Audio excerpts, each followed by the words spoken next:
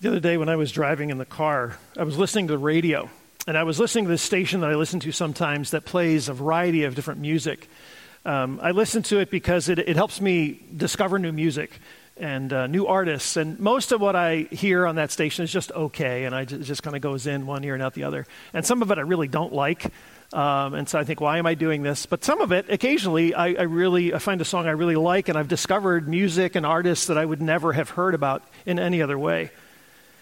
So anyway, the other day I was listening to this station, and a particular song came on that I thought, oh, this is interesting. I like this. The music was catchy. It kind of held my interest. And so I listened a little bit more closely. And as I listened to the lyrics, I was stunned by how dark and how despairing the lyrics of this song were, because the music had drawn me in. And I thought, what's going on here? But here's some of the lyrics of this song. I'll never break away. Can't break free. Because when I'm alone, I'm lost in these memories. Living behind my own illusions. Lost all my dignity. Living inside my own confusion. I will always be afraid. I will never break away. I try to keep this pain inside, but I will never be all right. I'm lost. I try to keep this pain inside, but I will never be all right. I was just stunned by those lyrics. I thought, this is just such a clear declaration of despair, as clear as I've heard recently.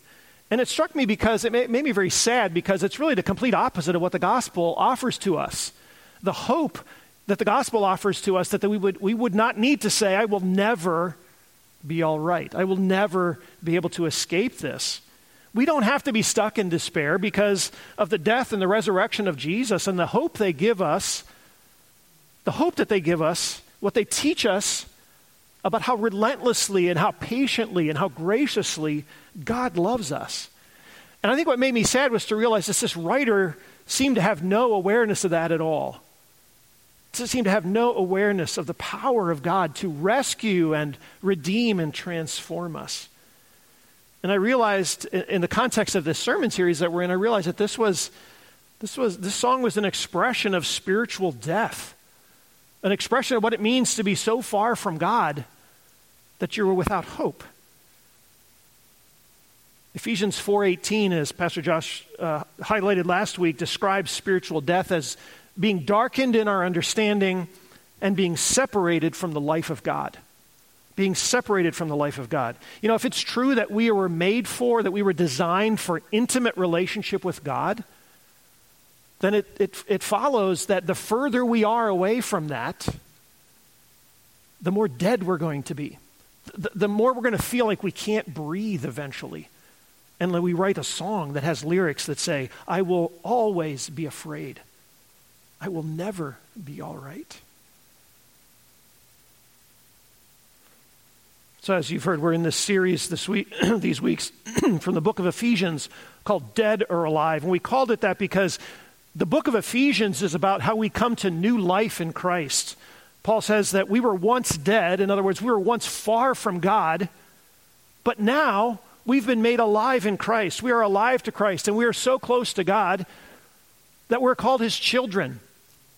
In fact, we're so close to God that God comes to live within us. God himself comes to live within us. You can't get much closer to someone than that. We're also joined to his people. We're part of this new and living community of God's people. One commentator I read said that a good summary of the book of Ephesians is, God's plan was to bring you together to change the world. God's plan was to bring you together to change the world. In one sentence, that's what the book of Ephesians is about, or what it says. God's goal is to, he also went on to say, God's goal is to fill everything with Christ. God's goal is to fill you with Christ. God's goal is to fill me with Christ. God's goal is to fill us together with Christ. And beyond that, as we were singing this morning, God's goal is to fill the entire world, the entire created world with Christ. So chapter 1 of the book of Ephesians is mostly about how amazing God is, about how powerful God is, how exalted God is, and how he loves us beyond anything that we in our wildest imagination. Chapter 1 then goes on to flow into 2 and 3, which tell us about who we are in Christ. Who we are in Christ because of what God has done. And those chapters, those first 3 chapters, are written largely in the verb tense called the indicative. The indicative tense is mostly the present tense. It just tells us how things are right now. So it's about the reality of who we are in Christ. There are only 2 commands in those first 3 chapters. One of them is to remember. Not a very difficult command, to just remember. But then chapters 4, 5, and 6 shift the gears. Those 3 chapters are written more in the imperative, the grammatical tense, the verb tense that's about action, instruction, do this, do that, don't do this, don't do that. And there are over 60 commands in chapters 4, 5, and 6. So last week, Pastor Josh shifted our attention to chapter 4, focused on living the new life, our call to live the new life. And in chapter 4, the key verses 22 through 25 say, you were taught, with regard to your former way of life, you were taught 3 things. You were taught to put off your old self, which is being corrupted by its deceitful desires. You were taught to be made new in the attitude of your minds. And you were taught to put on the new self, created to be like God in true righteousness and holiness. And then verse 25 begins, therefore. So because you have put off your old self, because you're being made new in the attitude of your minds, because you're putting on the new self, therefore, he's got lots of instructions for what that looks like, lots of descriptions. But he says, most of all, don't allow yourself to be drawn back into spiritual death. You've been made alive to Christ, so don't allow yourself to be drawn back into spiritual death. Live out this whole new way of life. Let the life of Christ flow through you. So in chapter 4, he says specifically a couple of things that means. He says you should no longer be lying. There's no place for lying or stealing among you if you're alive in Christ. There's no place for being controlled by your anger. No place for bad language or for bitterness. Instead, as someone who's alive in Christ, tell the truth. Don't lie, tell the truth. Use your hands to do good, don't steal. Resolve your disputes and use your words to encourage and build up. Be kind to each other, he says. Be tender-hearted, forgiving each other just as God through Christ has forgiven you. So that's briefly where we've been. Today we turn our attention to chapter 5 of the book of Ephesians, where Paul continues to talk about what it means to be alive in Christ. And he starts chapter 5 with verses 1 and 2, where he says, follow God's example, therefore, as dearly loved children. There we are, children of God, close to God. Follow God's example, therefore, as dearly loved children, and walk in the way of love. What he's been talking about, this putting on of the new self, he's now calling walking in the way of love. Just as Christ loved us and gave himself up for us as a fragrant offering and sacrifice to God.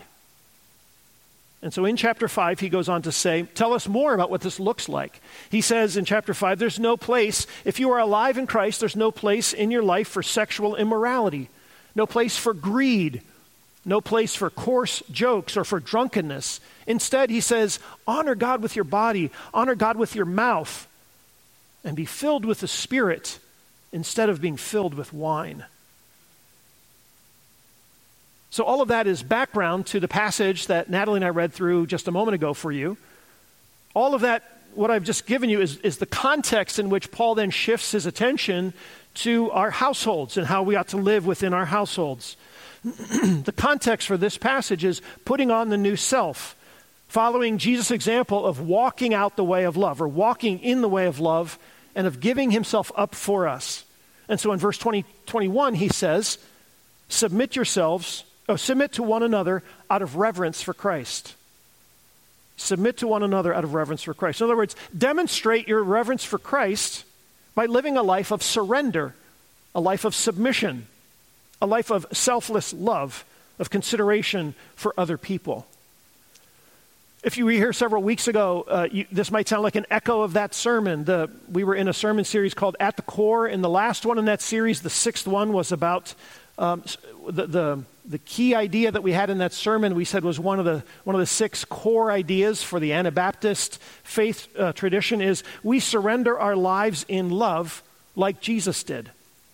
Paul's echoing that again here in Ephesians 5, where he says, remember, our example for how to live this out, our model is Jesus.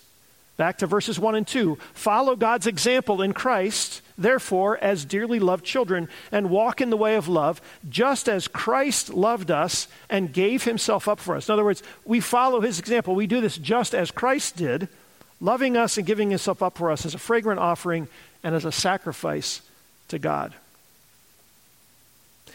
One of the things that I think is worth mentioning or highlighting is that whenever we talk about Jesus as our example, we're always looking at a bit of a paradox, especially on this topic. Because on the one hand, the first thing we said in our At the Core series, the first sermon in that series was our first and overarching theme, which is that Jesus is Lord over absolutely everything.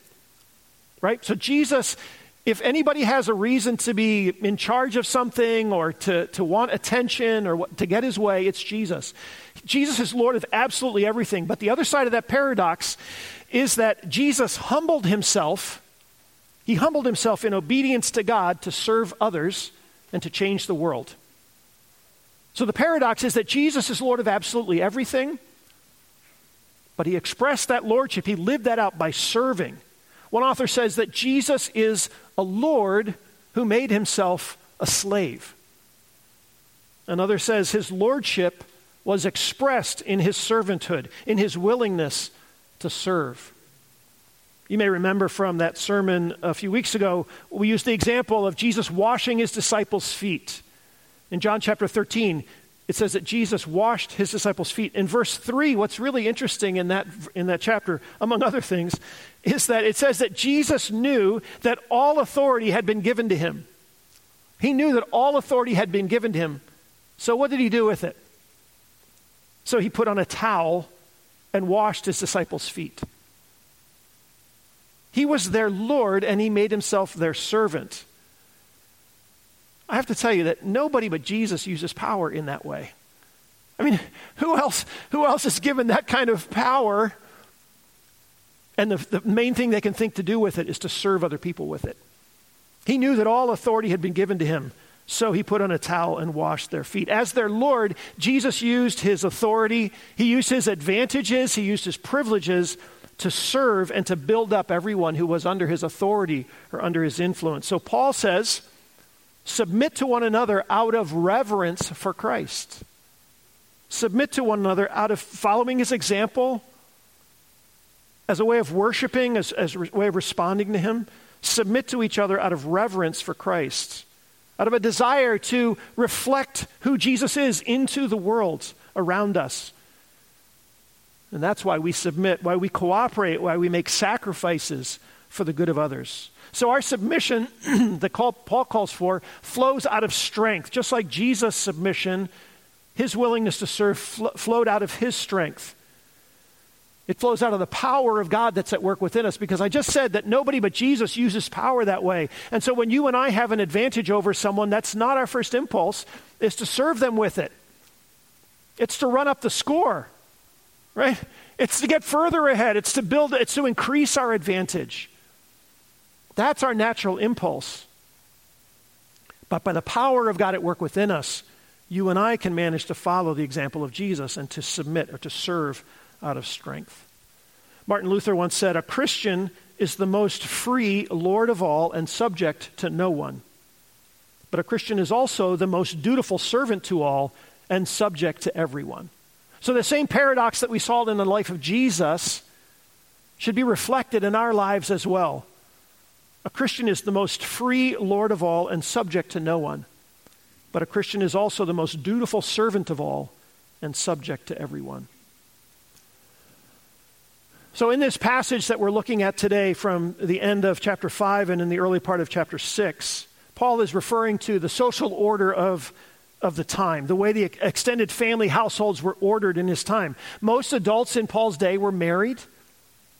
Husbands were usually the head of their households, and husbands usually had authority over their wives. Parents had authority over their children. Masters had authority over their slaves. And what stands out to me as I look through this text, there are two emphases that stand out to me in what Paul has written here. Two emphases for each position that he names. And the first one, the first emphasis, no matter who he's talking to, is to be outstanding in whatever role you're in. To be outstanding in whatever role you fill. So to husbands, he says, be an outstanding husband. To wives, he says, be an outstanding wife. To parents, he says, be outstanding. Children, masters, slaves. For us, that would be employers, employees. Be outstanding in the roles that you're in. Because your goal is to reflect Jesus wherever you find yourself, whether you're in your household, whether you're at work, at school, in your neighborhood, living out the things that we've been talking about in the context, the background in Ephesians 4 and 5. What it looks like to be alive in Christ should just be flowing out of our lives no matter where we are and who we're with. We should be outstanding as people who are kind, who are tender-hearted, who are gracious, who are not given to coarse language, and so on and so on. All of those commands that we find in chapters 4 and chapter 5. So the first thing I see here is an emphasis to be outstanding. The second one is to use whatever advantages you have over other people, whatever authority you have, to serve them. Whatever authority you have to serve them, to build them up. Whoever's under you, who's ever under your influence, under your authority, use the advantages, the authority, the power, whatever it is that you have, use those things to build them up. The clear focus here in this section is on the people who hold power, the people who have more authority or more power in these relationships. It's a radical, demanding call to husbands, especially to parents, to masters.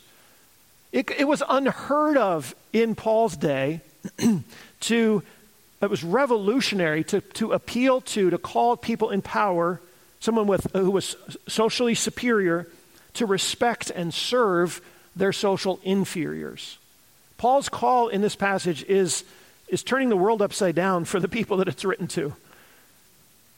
Paul says elsewhere, remember the way that God came to us in Jesus. Yes, he was purposeful. Yes, he took initiative, but he did it in humility. He did it in weakness, and he did it in vulnerability. So even though Jesus was God in flesh, he did not overwhelm or dominate people. He came as an ordinary man who was easily overlooked. I just never forget where it says in the Gospels, when the people of Nazareth realized that he was starting this public ministry, it says that they looked at each other and said, who does this guy think he is? We know this is just Joseph's son. He's lived here for 30 years. Who does he think he is? And to me, what I hear in that is just a clear declaration of how ordinary looking, how ordinary Jesus was, how easily he was to be overlooked. I mean, we think of him as a glorious figure, which became clear as time went on. And yet there were ways in which he was hidden. And Paul says in 1 Corinthians, God's foolishness, here he's referring to how he came in humility and weakness. God's foolishness in approaching us this way is wiser than human wisdom. And God's weakness is stronger than human strength. So that's why I say that here, Paul's challenge is for you and for me to use whatever authority or advantage we have to help people under our influence to flourish like Jesus did. His goal was to help the people under his care to flourish, to even be willing to make sacrifices to see them flourish. So for example, in verse 25, Paul says, husbands, love your wives. But this isn't just some random commandment he's pulled out of thin air, something he just wants to make us do. He says, love your wives just as Christ loved the church and gave himself up for her.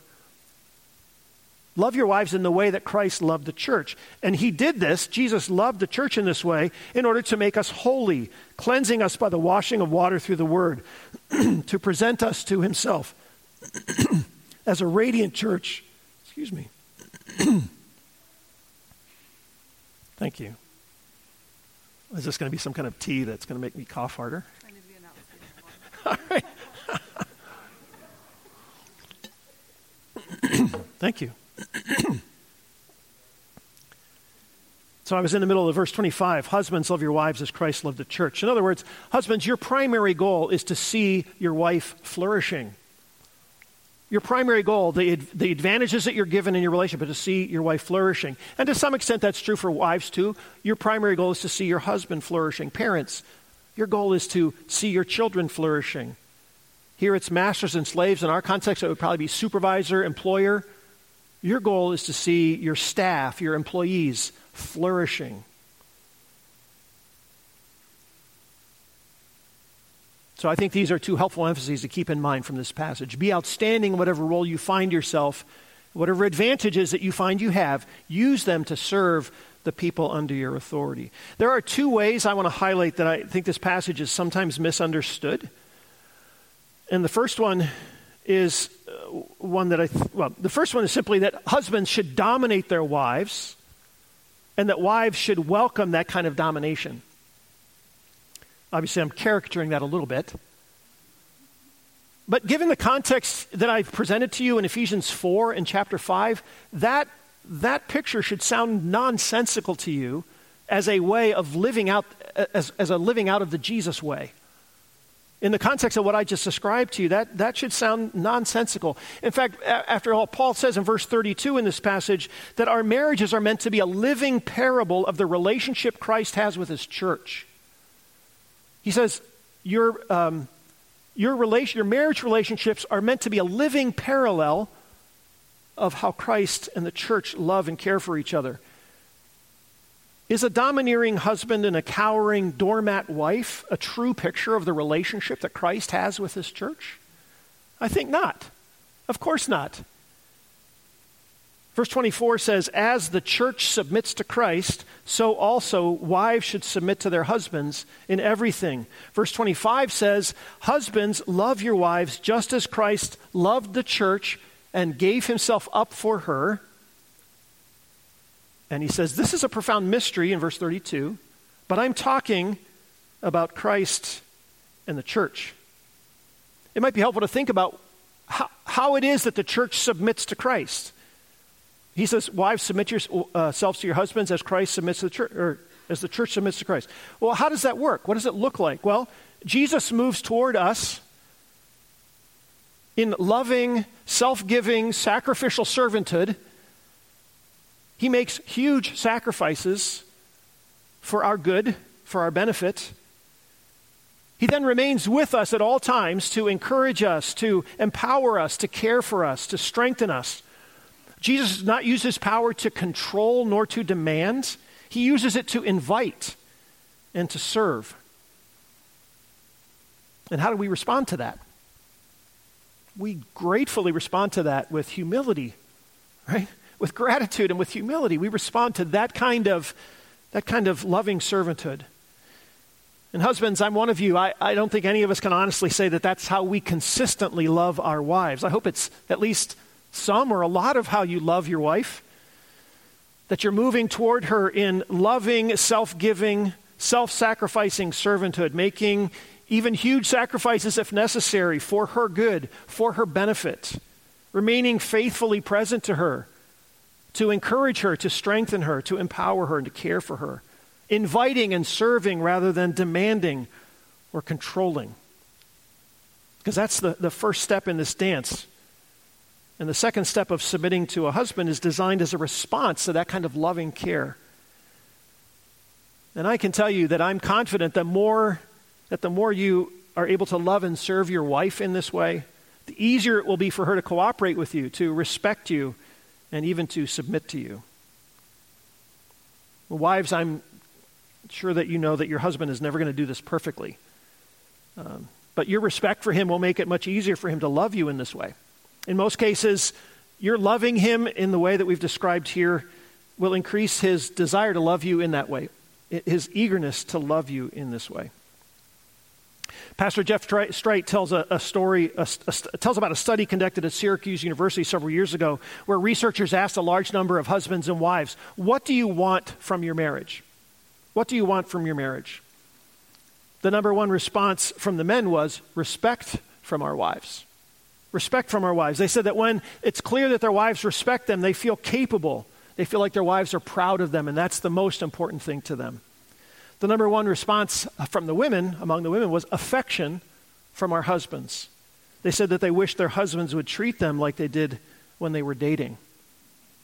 I think it's very interesting that Paul said all those centuries ago in verse 33, each one of you must also love his wife as he loves himself, and wives must respect their husbands. Use exactly those two words. It sounds like maybe this has been a challenge for a long time for husbands and wives, for husbands to love their wives as Christ has loved the church, and for women to respect their husbands in response.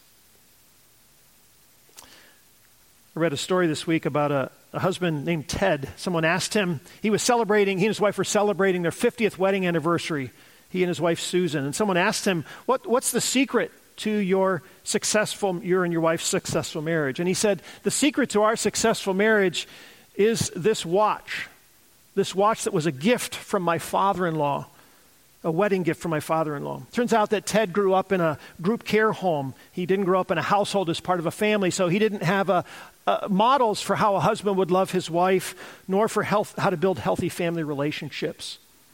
Ted was swept off his feet by Susan when they got to know each other, but he was afraid to ask her to marry him because he didn't have the confidence that he would be able to be a good husband for her.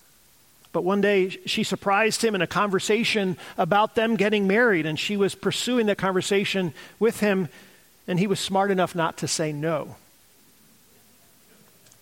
After the wedding ceremony, Susan's father took him aside and handed him a small gift box and said, "This is all you really need in order to have a happy marriage." And Ted was taken aback that it was so simple, but he was intrigued as well.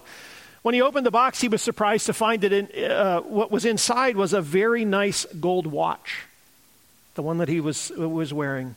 When he examined it more closely, he saw that there were several words etched across the glass face of the watch, and there were 5 words etched there. They said simply, "Say something nice to Susan." And he looked at it a little bit, and then he realized, he smiled and looked at his father-in-law because he realized that every time he looked at his watch to see what time it was always going to be time to say something nice to Susan. And so he smiled at his father-in-law and said, "I would be happy to." Another way this passage is sometimes misunderstood is to read it as an endorsement of slavery, or to say that the Bible endorses slavery. And I hope that in the context of all we've been talking about, that sounds as nonsensical to you as an expression of the way of Jesus as well. We don't have time to talk about that a lot of length this morning, but I just want to point out three observations that aren't original with me. But the first is that first century slavery was not as harsh nor as destructive as the slavery we think about from the 18th century that was in place in North, South America and the Caribbean. It wasn't racialized. It was not usually, it was sometimes, but not usually as brutal as the slavery that was more recent to us. Also, secondly, Paul's emphasis here in this passage is not really on reordering the broader society. He's just giving instructions to Christians who find themselves in different locations in the social order. His focus is on the proper conduct, how to represent Jesus well in whatever situation you find yourself. If you want a clearer sense of Paul's instruction about slavery, I would urge you to read the book of Philemon, where he gives clear instructions to a Christian that Paul was sending a Christian slave back to a Christian master. And you'll see that in Philemon he says, "Treat him like a dear brother in the Lord." And sort of implied as someone who's bound to you by the economic structure of our time. Slavery was a way of life for many people in this time. But Paul had clear instructions for how people, there were evidently slaves and masters in the churches. And Paul's giving instruction how to treat each other. But read the book of Philemon if you want a little clearer window into how Paul would talk about that. So today our focus has been on relationships and on renewed relationships and what we learn about them in this passage of Scripture, what it means to be living out our relationships as people who are alive in Christ. And I just want to end here by inviting you to think about what the Holy Spirit has brought to mind for you as we've talked about these things. Where has this connected to your everyday life? Remember, we started with Ephesians 5, verses 1 and 2, where we said, "Follow God's example, therefore, as dearly loved children, and walk in the way of love, just as Christ loved us and gave himself up for us as a fragrant offering and sacrifice to God." Let me just invite you to reflect on those two emphases that I highlighted for you earlier. Be outstanding in whatever role you fill, and use your advantages to serve other people.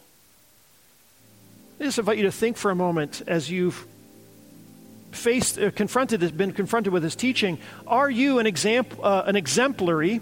Are you an outstanding husband if you're married? Are you an outstanding wife? Are you outstanding as an employee or an employer? As a teacher or a student? Are you outstanding as a neighbor, as a friend? Maybe the Holy Spirit wants to invite you into a new step in growing, in being a more outstanding person in one of these roles. Or maybe for you, the issue is using the advantages you have, the authority that you have over another person, or the influence you have with other people. How are you using the advantages you have? Have you been using those advantages to run up the score on the people? To take further advantage, to increase your advantage? Or have you used your advantages to serve them? Think about your family or your workplace. Maybe for you it's being at school.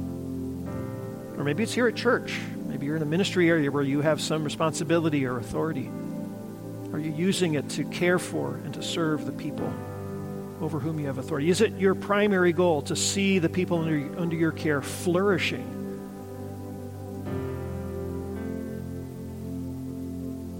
If so, that's wonderful. Thanks be to God. You're reflecting life in Christ into those situations. You're reflecting the attitude of Christ. You're being made new in the attitude of your heart. You're putting on the new self by reflecting Jesus in those places.